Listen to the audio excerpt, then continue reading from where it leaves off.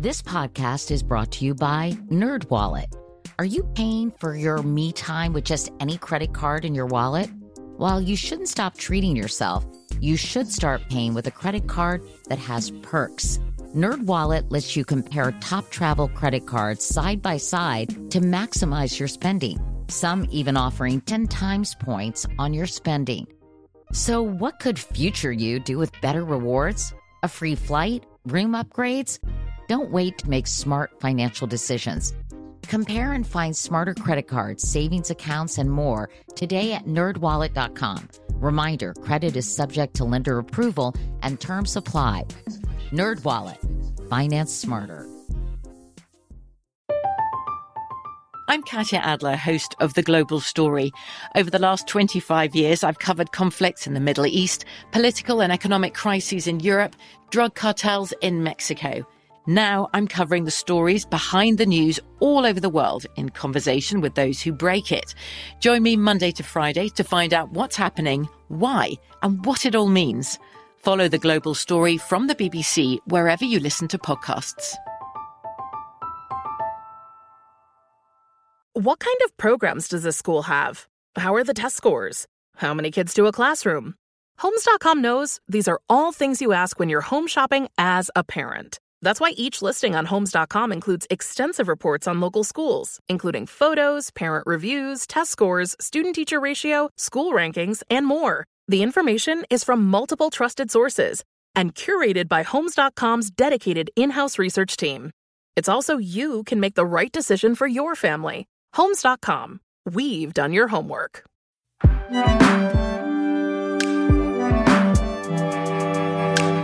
Hi, Brian. Hi, Katie. Well, it's been an extraordinary week in America. Good day. It is now official. By a 2-vote margin, the Senate has just confirmed Brett Kavanaugh. Brett Kavanaugh was sworn in as Supreme Court Justice. The country has a new Supreme Court Justice. Brett Kavanaugh will hear his first arguments this morning. The confirmation of Brett Kavanaugh to the Supreme Court capped off an emotional process that's left scars and anger on both sides of the debate.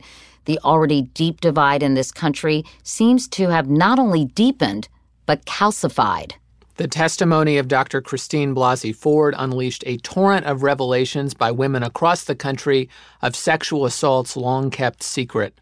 The rage and raw emotion exhibited by Judge Kavanaugh seemed to be a vessel for those who feel the Me Too movement has been transformed into a political heat-seeking missile. Collateral damage be damned. And by the time it was over, Americans were at each other's throats, both sides vowing to express their fury at the voting booth. So, what just happened? Well, today we're going to try to figure that out. We're going to try to understand what unfolded and why, and what impact this is likely to have on the court and the country. We'll hear from two people who can help us better understand this moment in American politics and culture.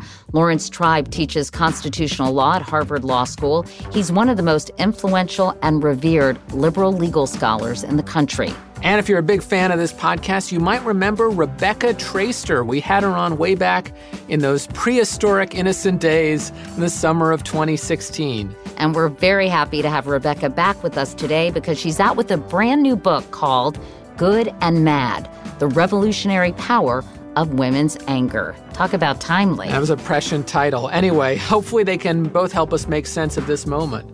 And the rancorous times we're living in, and what this could all mean in our daily lives. So first, here's Rebecca Traister. Rebecca, welcome back. Thank you. It's always a pleasure to be here. So first, we want to talk about Judge, now Justice Brett Kavanaugh. And before we even get into the confirmation hearings and what unfolded, what one word would you use to describe how you felt after this was all over? Wrecked. That's a terrible... I felt absolutely wrecked. It has really been a traumatic, enraging, terrifying period from my point of view the past few weeks. Can you elaborate on why? Yeah, because the stakes were so high, first of all. So a lot of, when I describe the horror of what's just happened, I'm not talking just about what's just happened over the past few weeks of testimony and the coverage of it. I'm also talking about the repercussion. He's now going to be a member of the Supreme Court. He has a lifetime appointment.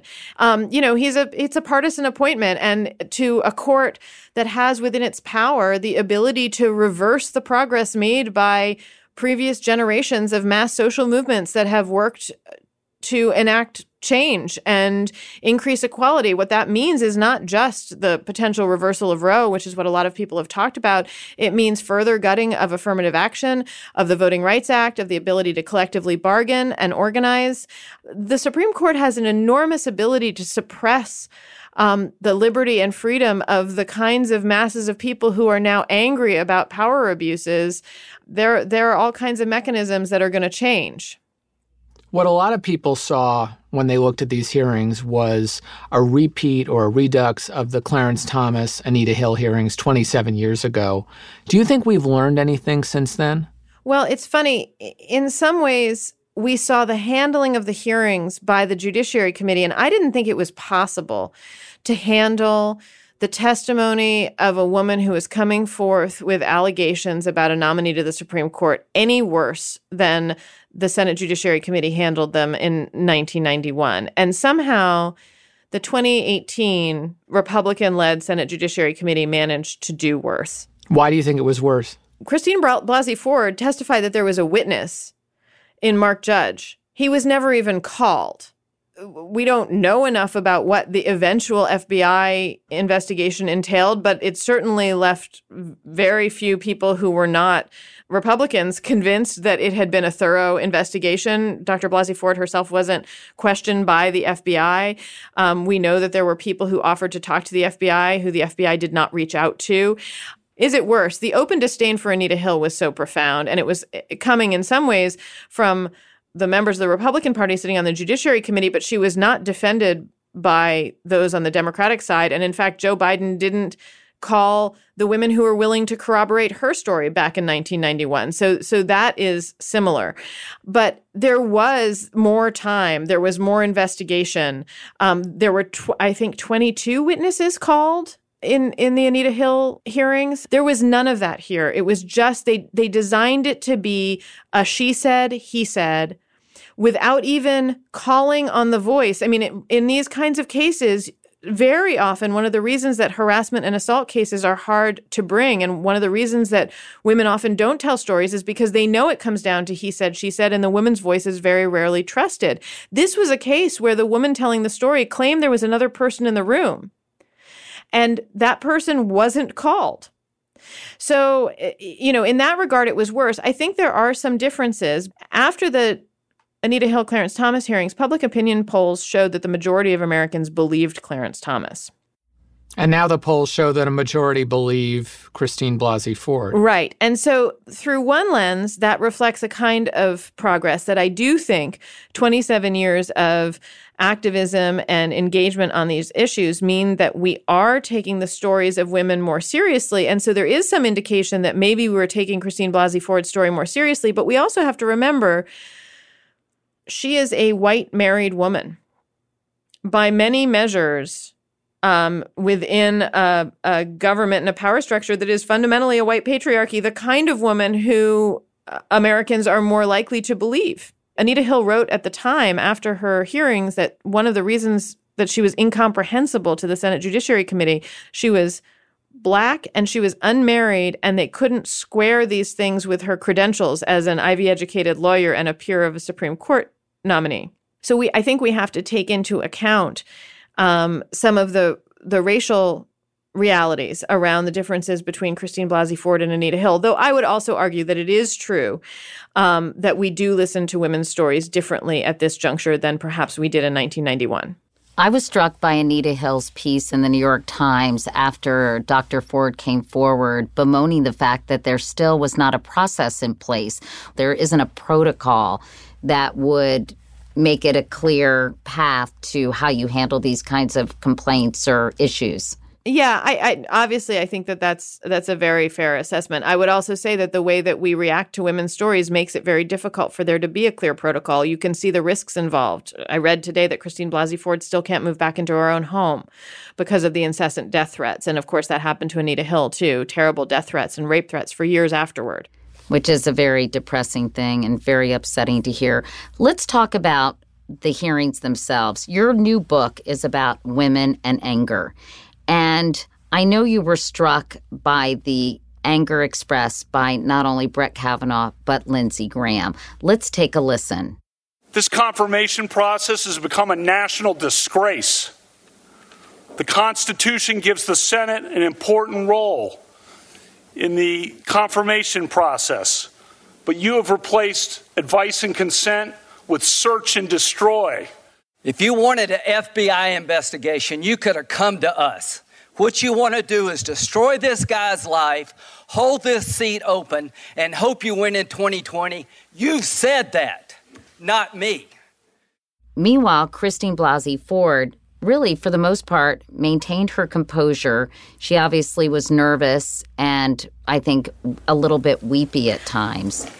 Indelible in the hippocampus is the laughter, the uproarious laughter between the two, and they're having fun at my expense.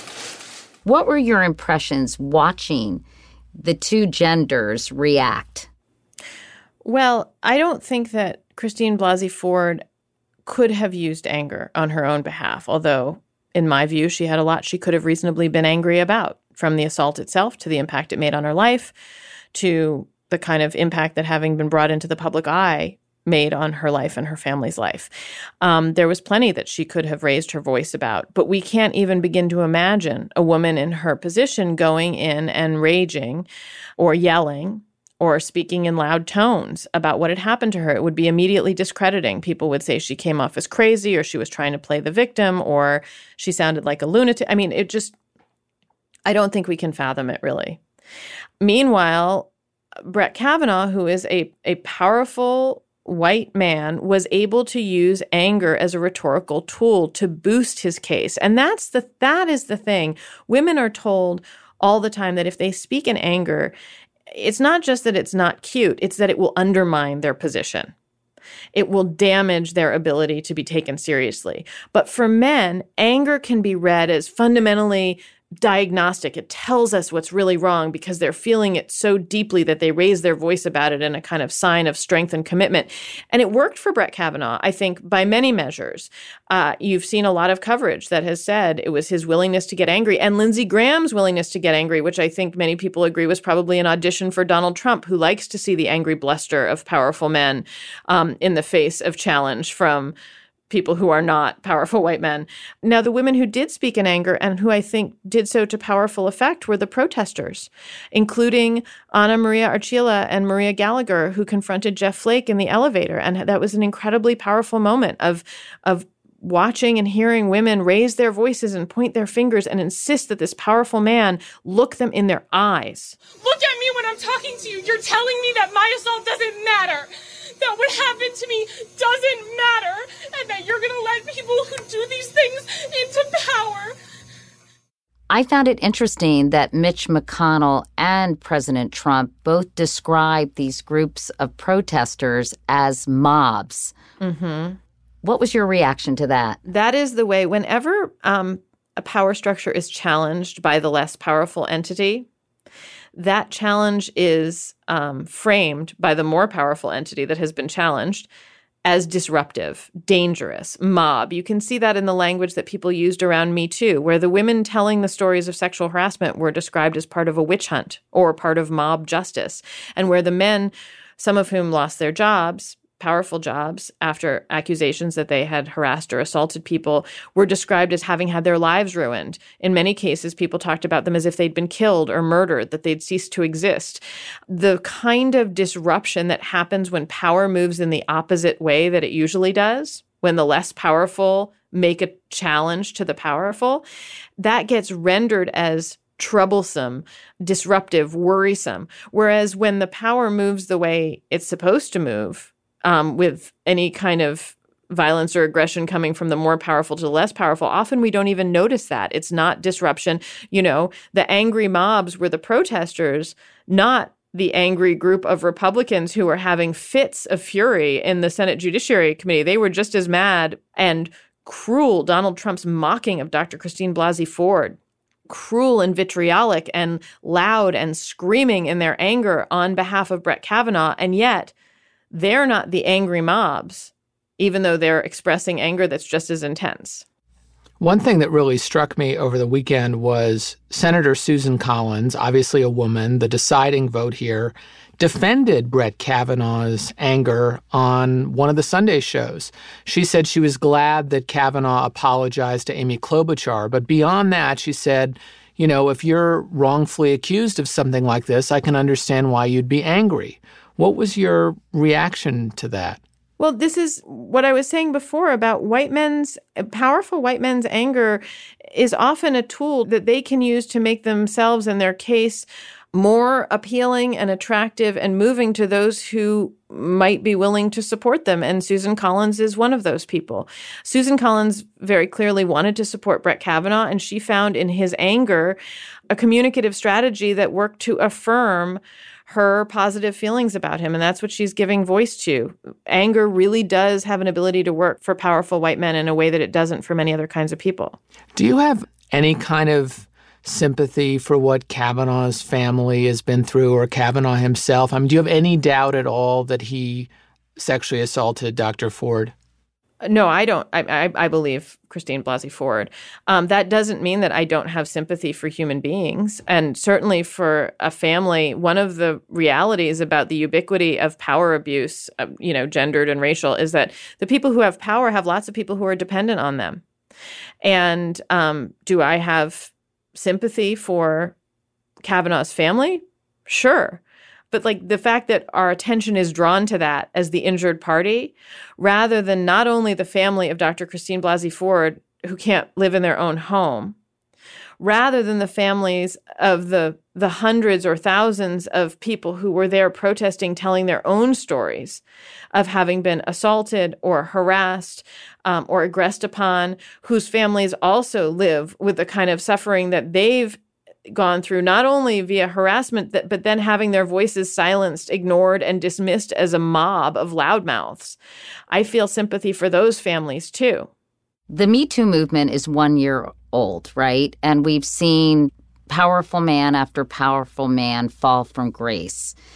It seems to me that there has been increasing sort of discomfort with this, not just from powerful men or men in general, but I think from other people who feel that perhaps it's being weaponized and that it's overused, this kind of claim. And then when you have an allegation that's 36 years old, no matter how credible, people are wondering, gosh, has it gone too far? So I would argue this seems to be a specific backlash against this reckoning we've witnessed over the last year. Well, I think that the rhetoric used about it and the arguments that you're citing, that's been in the culture for a while. I mean, that was true. Donald Trump was elected to the presidency after having admitted on tape to grabbing women against their will.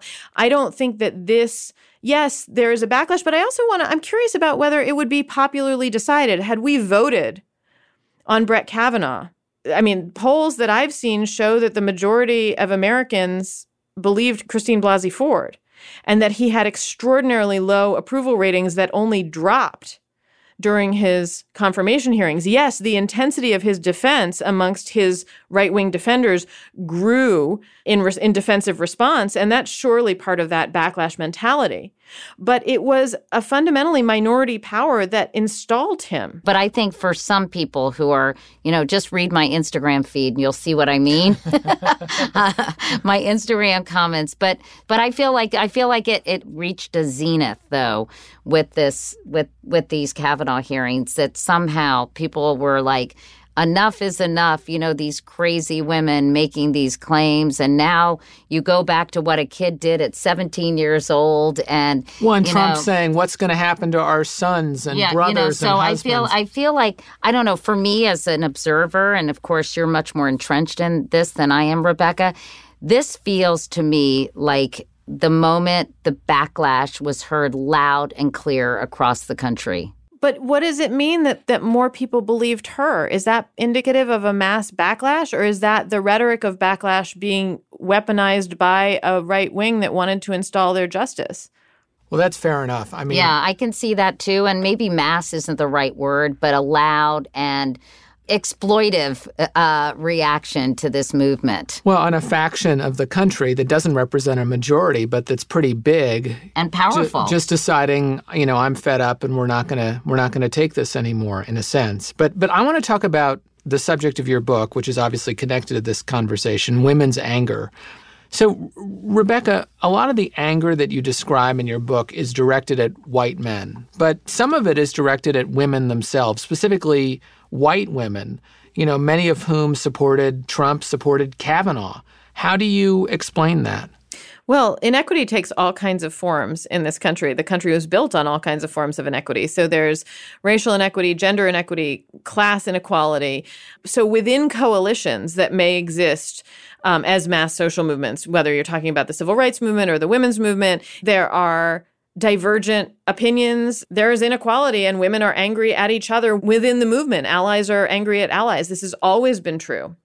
How do you explain white women supporting Trump, supporting Kavanaugh, and turning their backs on these other women who have been victims of sexual assault and who tell these unbelievably harrowing, emotionally difficult stories? It's hard for me to understand how they can just turn their back on these other women. Well, there's a long history of white women supporting the white men to whom they are most closely connected by marriage, by social circles, within their families, against critique or challenge. White women in this country have always voted Republican as long as they've been keeping track, except for 2 elections in 92 and 96. And it's one of the things that has created dissonance and resentments within a women's movement, because there are all kinds of incentives offered to white women who are willing to support white men in their continued power.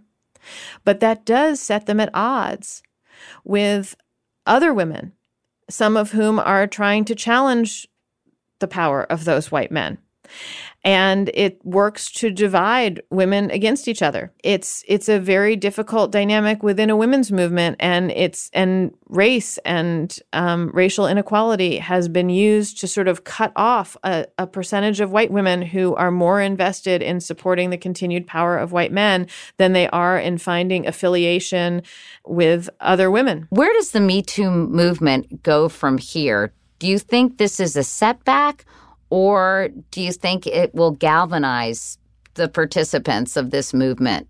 Well, I have been actually, for somebody who writes a lot about Me Too, I've been notoriously bad at predicting what's going to happen next. It surprised me right from the start. I assumed that the story about Harvey Weinstein would pass over within a week or two, and instead it kept going, more stories being told. And then I thought, oh my God, it's been a month, and then it's been 2 months, and then 3 months, and then 4 months, which was really that peak in the fall of 2017. And I couldn't believe, as a person who studies women's anger, that it was sustaining itself for 4 months. And it showed me the intensity and the passion that was there and the desperation to get these stories out.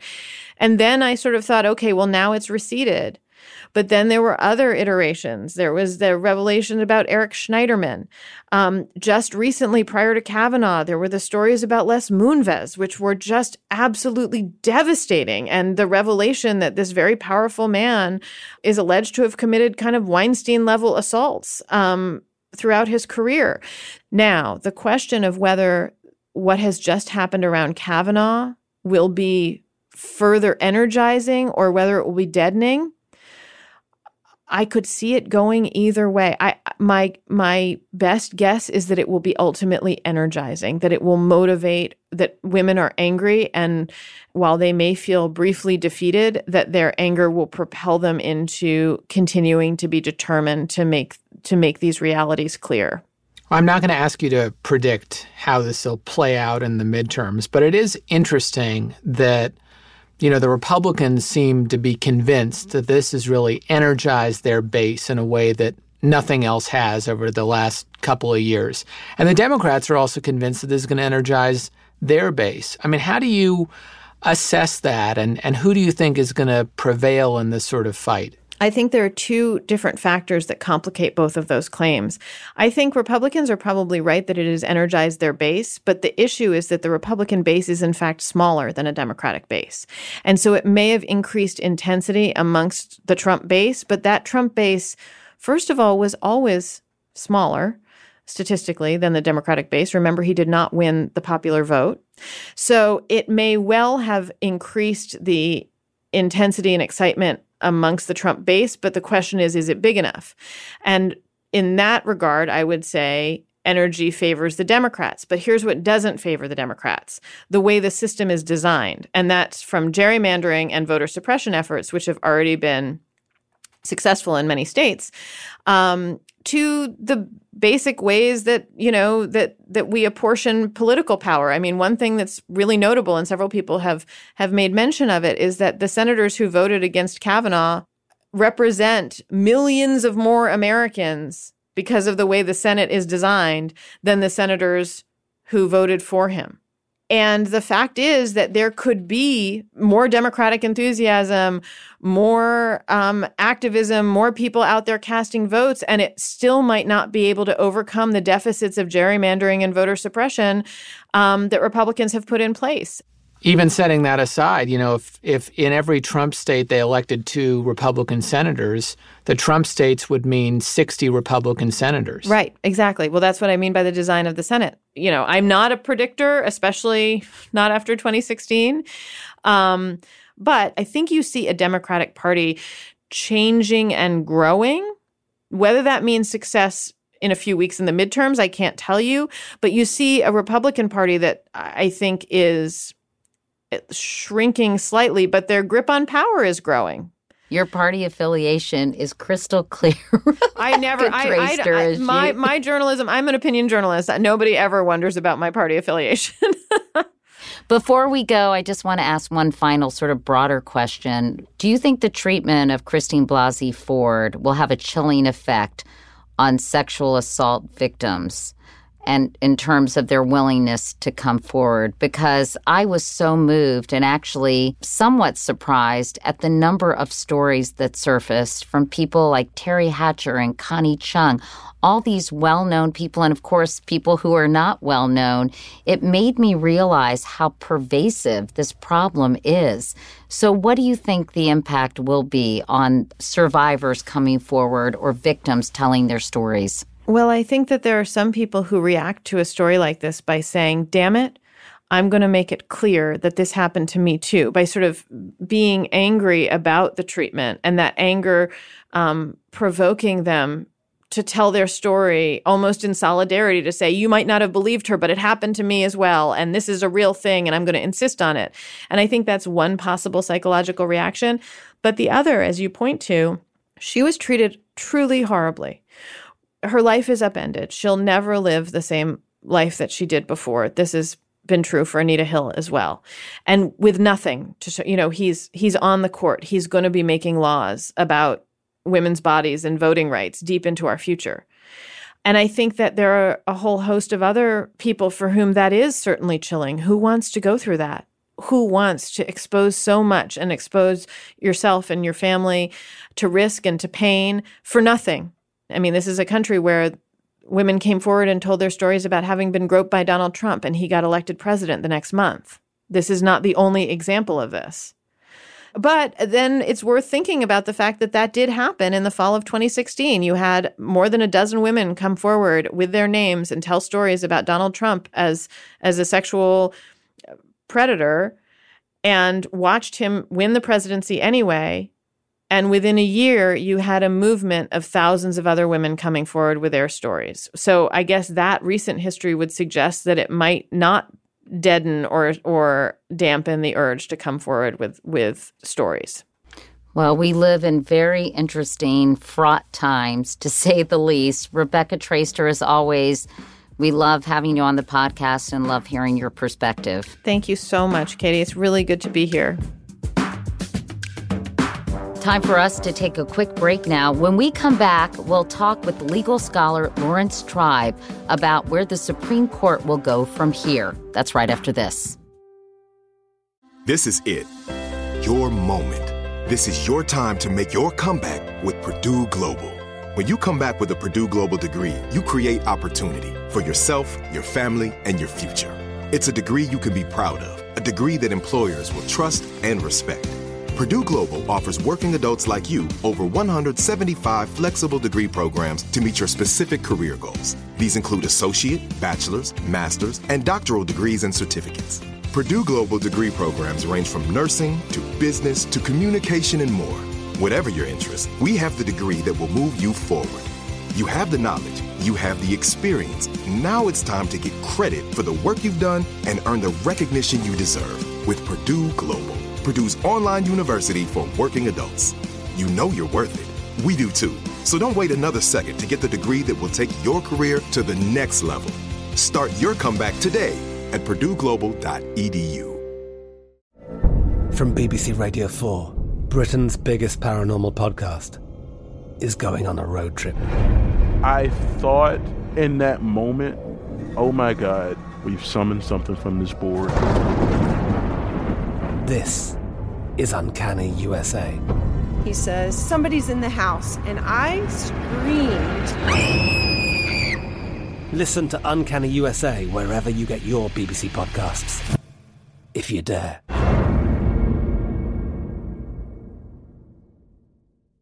The wait is almost over. Get ready for the 2024 NFL season as the full schedule is announced. Every rivalry, every rematch, every rookie debut, every game revealed. The 2024 NFL schedule release, presented by Verizon, coming in May. Live on NFL Network, ESPN2, and streaming on NFL Plus. Terms and conditions apply to NFL Plus. Visit NFL.com/schedule release to learn more. Now let's get back to the show. Let's turn now to Laurence Tribe, a Harvard law professor and an expert on constitutional law. We started off by asking him why he was opposed to Brett Kavanaugh's confirmation even before Christine Blasey Ford's allegations came to light. Well, I actually knew him, liked him, and respected him, but I believed that his views of executive power were so broad that it was dangerous for the republic, and that his views of individual rights were so narrow that it was dangerous for all of us, especially women, but really everybody. And so reluctantly, I was opposed. Can you explain when you talk about his views towards executive power for the non-legal eagles in our audience? Well, unlike many of the others on the short list that the Federalist Society and the Heritage Foundation presented to President Trump, Judge Kavanaugh was on record as expressing serious doubts about whether a sitting president could properly be indicted, even if he had committed a crime, could be forced to testify pursuant to a grand jury subpoena.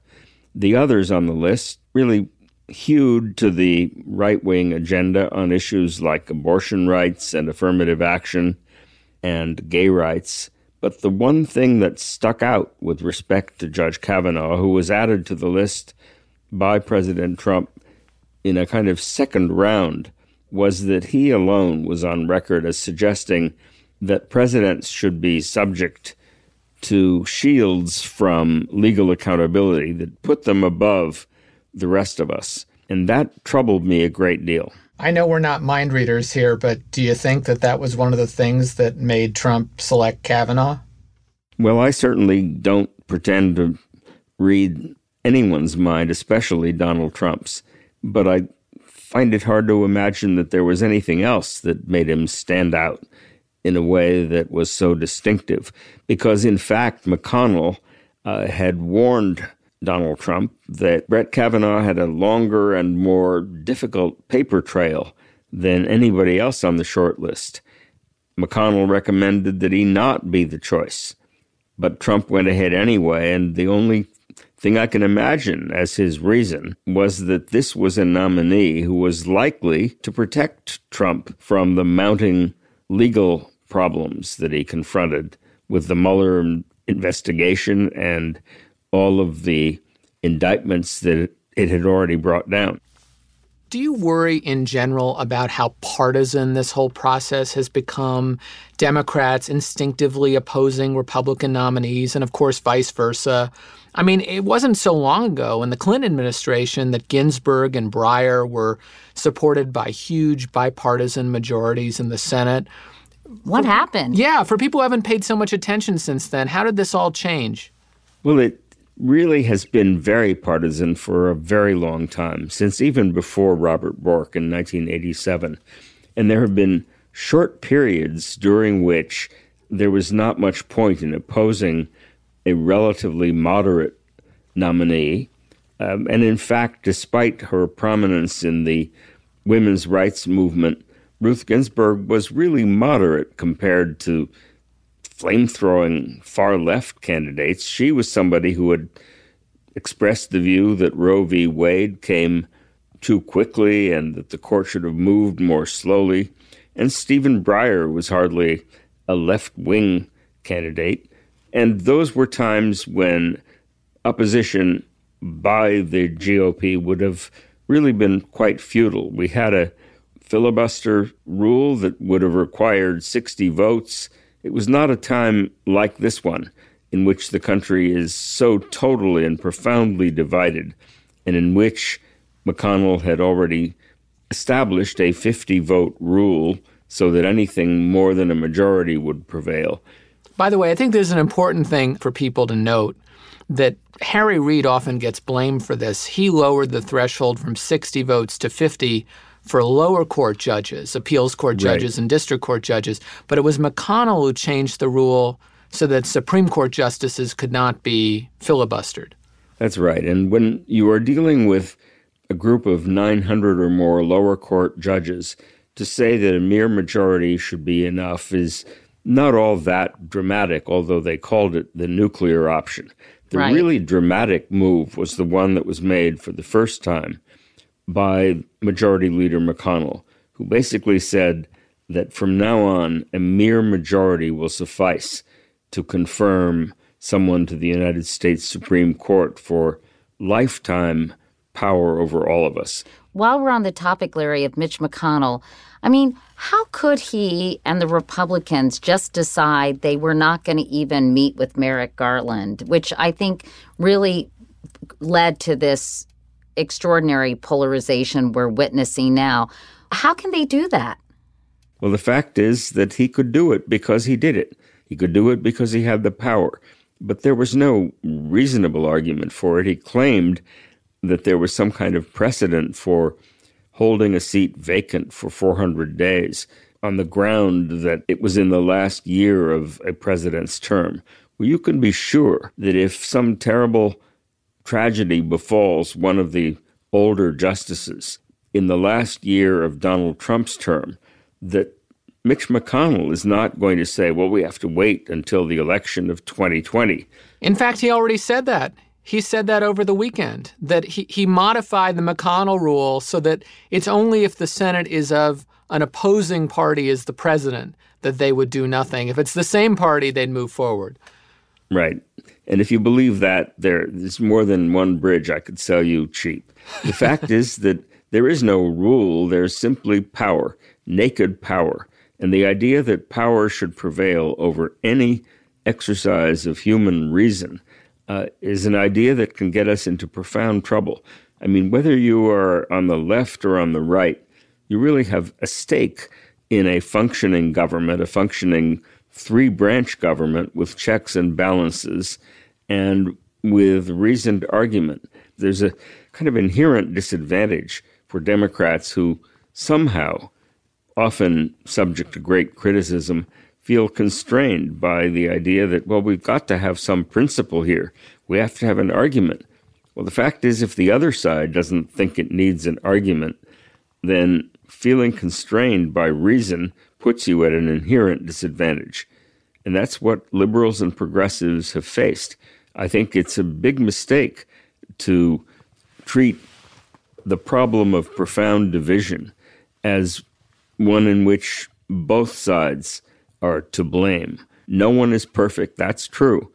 But if what you're saying is everybody is equally to blame, that's just That's just not true at all. Larry, let me read you something you recently tweeted.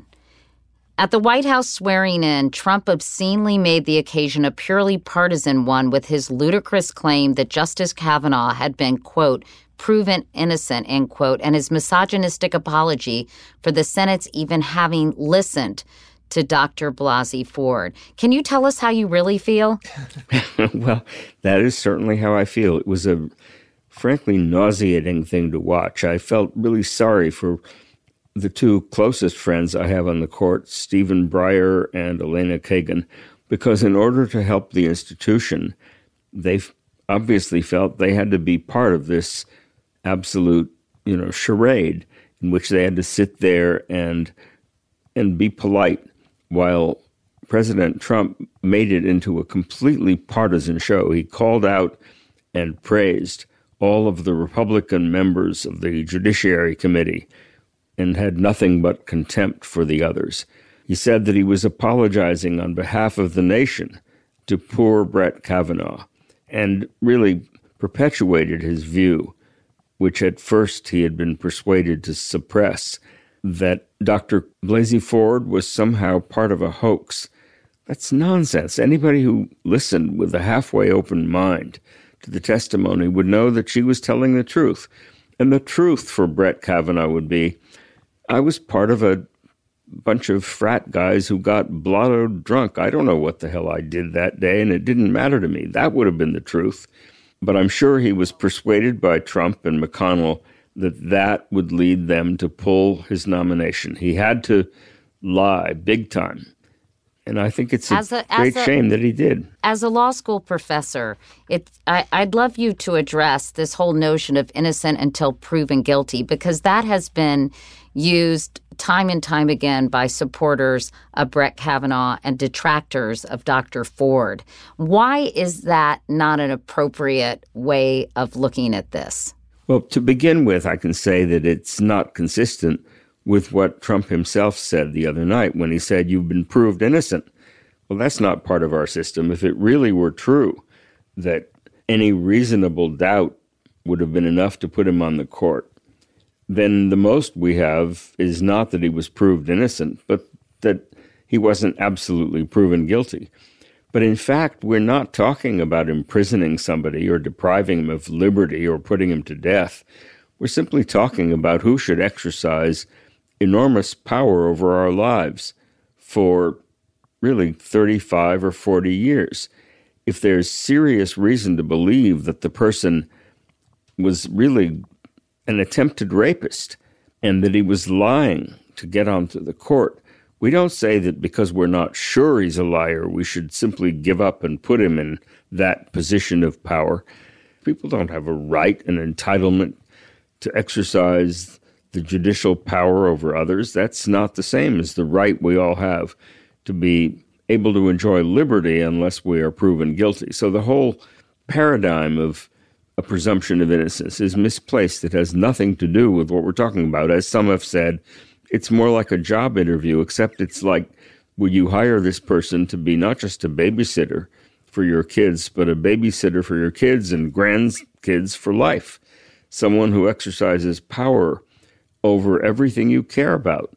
And if there's good reason to think that that person is too partisan or too disrespectful of women, you don't say, well, but we're not sure that he's a terrible guy and therefore he's entitled to exercise that power. You rather say, we're not sure and therefore we better look for someone else. Why do you think Dr. Ford's testimony didn't seem to matter to the outcome? I mean, I can argue that with one or two notable exceptions, the vote was exactly what it would have been had Dr. Ford never come forward. Sad but true. Sad but true. I mean, it seems to me that the result was essentially predetermined. When, for example, Senator Flake was persuaded by Senator Coombs to call for an FBI investigation that he had to know would be more a cover-up than a real investigation, I think it was simply to give cover to the whole situation. It was shameful. So Judge Kavanaugh is now Justice Kavanaugh, obviously, and you wrote an op-ed in the New York Times about all the ways that he's going to need to recuse himself, in your view, from cases before the court.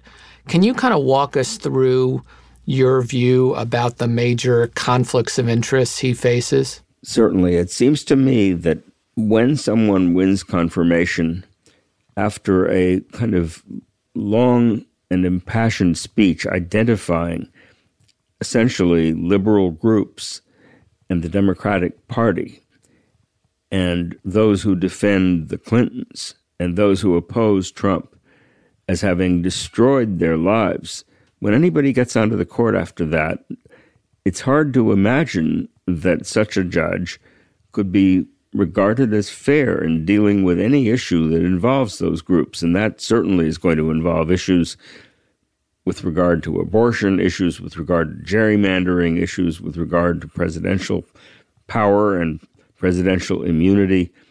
I don't expect Judge Kavanaugh to actually, or now Justice Kavanaugh, to actually bow out of all those controversies.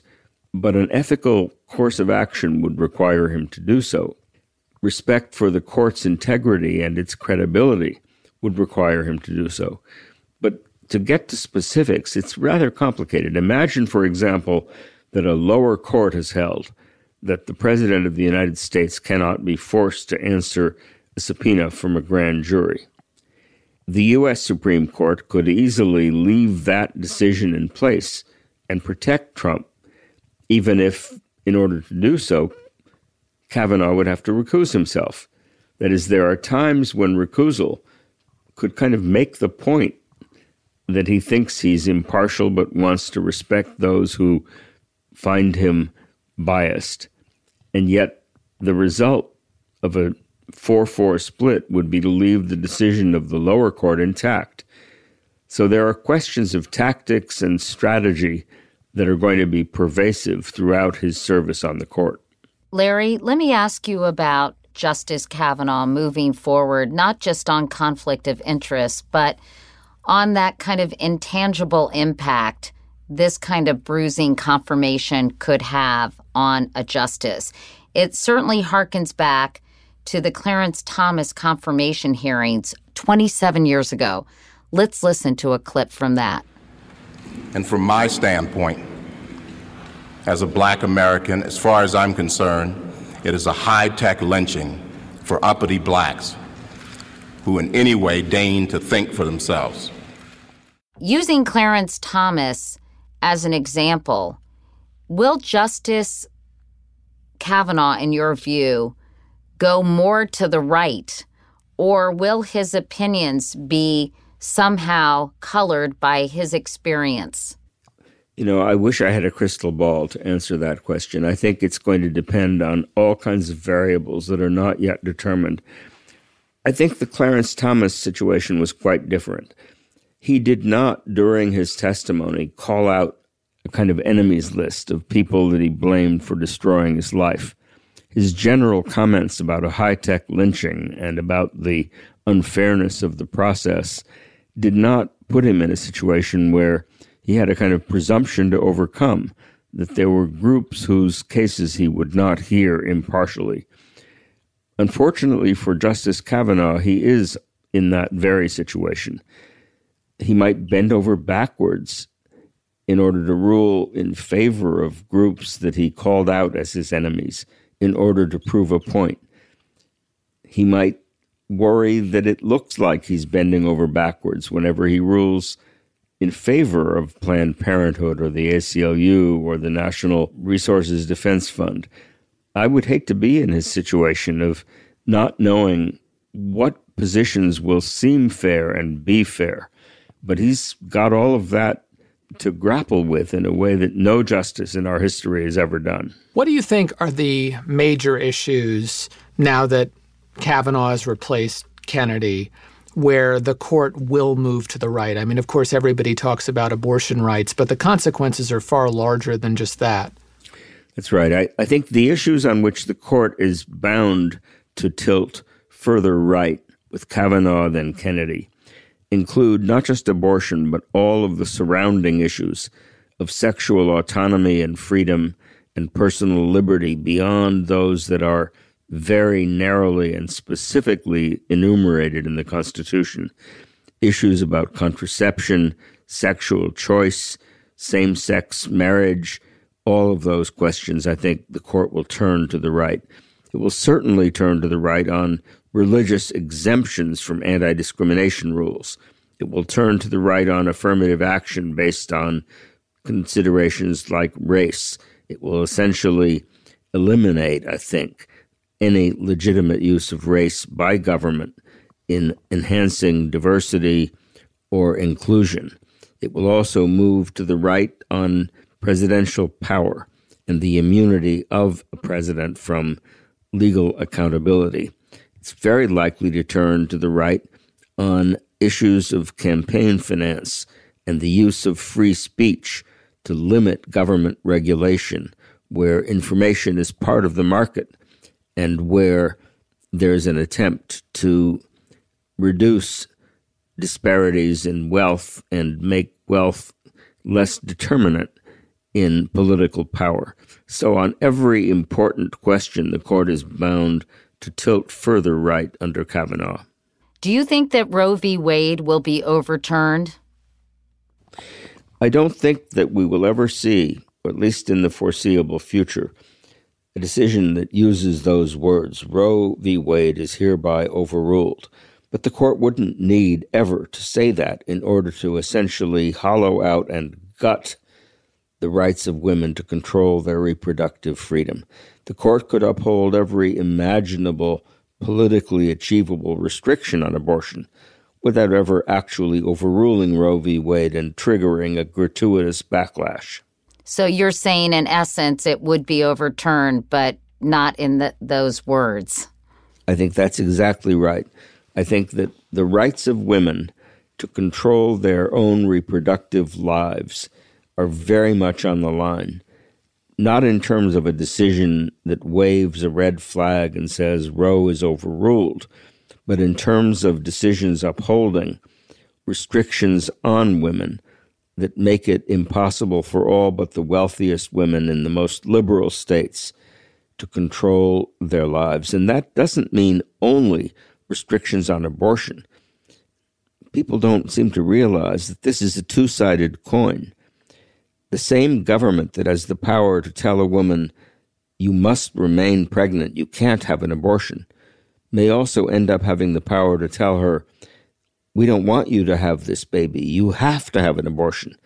That was one of the decisions that Justice Kavanaugh, when he was a judge on the D.C. Circuit, effectively upheld, when he said that women of limited intellectual capacity at birth can be required to have elective surgery, and the decision actually included abortion. So that this is not a anti-abortion justice alone. It seems to be an anti-choice justice, and it's a knife that people will learn in time can cut both ways.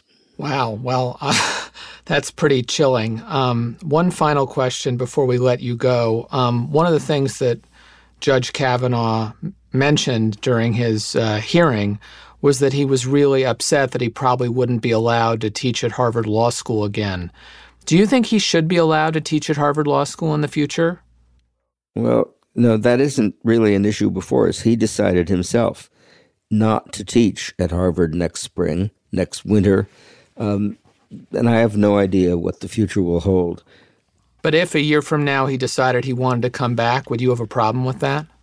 You know, I'd rather not cross that bridge until I come to it. I don't believe we should be preventing anyone from teaching who is as good and interesting a teacher as he is just because we disagree with him. But in this case, it's not just disagreement.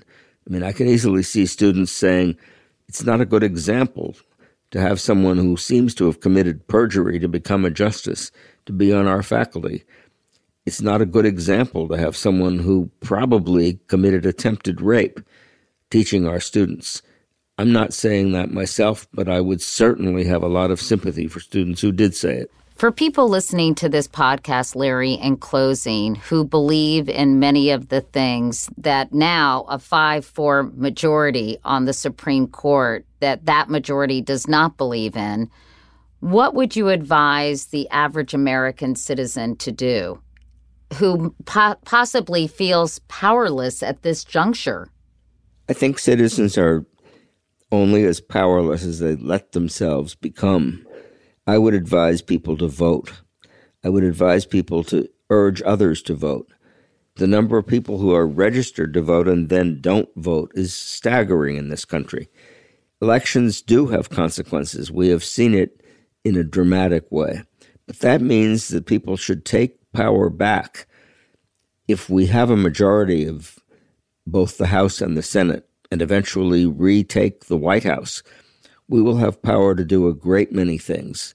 We will have power to change a great many things by legislation carefully designed to be as invulnerable as possible, even to the decisions of a very conservative court. Some people are talking about changing the terms of justices so that they serve for only 18 years on the court and then serve on the lower courts. I think that's worth examining. The question of whether we should have a larger court than just 9 is worth examining. But I think the first thing to do is vote. And when we have political power, the options are unlimited. On that note, Larry Tribe, thank you so much for your time. It's great to talk to you, and thanks for your expertise on all these topics. So that wraps it up for us today. Before we go, though, we want to introduce you all to our new producer, Emma Morgenstern. No relation to Rhoda, by the way. We're very excited to have her on board, and we want to thank her for her work on this week's show. Also, it means it's time to say goodbye to Gianna Palmer.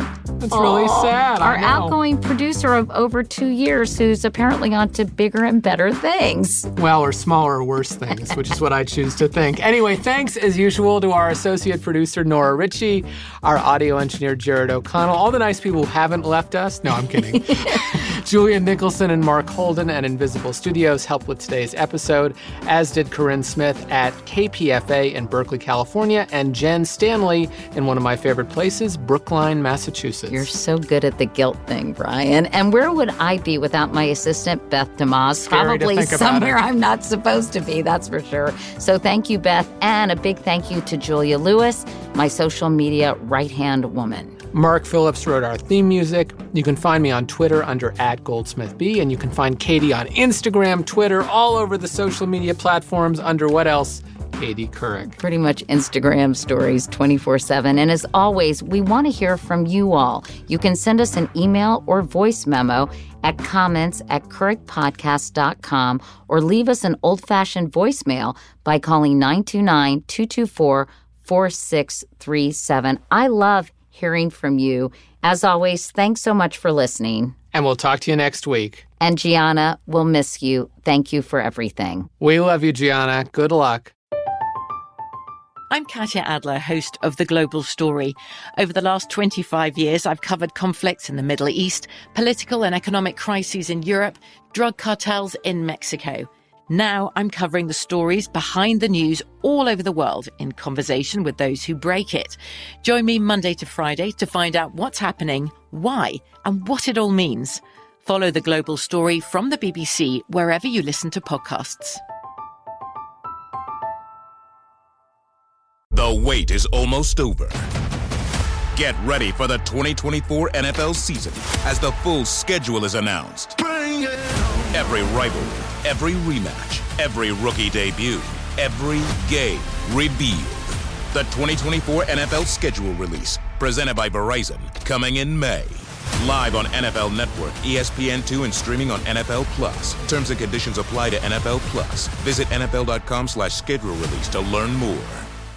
Open a limited-time 11-month certificate at Kemba Financial Credit Union. At 5.25% APY, it's more than triple the national average, plus it's a safe and secure way to grow your money. Visit your local branch or kemba.org/cb for details. Offer expires May 31st, 2024. APY equals annual percentage yield. Restrictions apply. $500 minimum and $250,000 maximum deposit. Advantage status required. Comparison based on bank rate average. Federally insured by NCUA.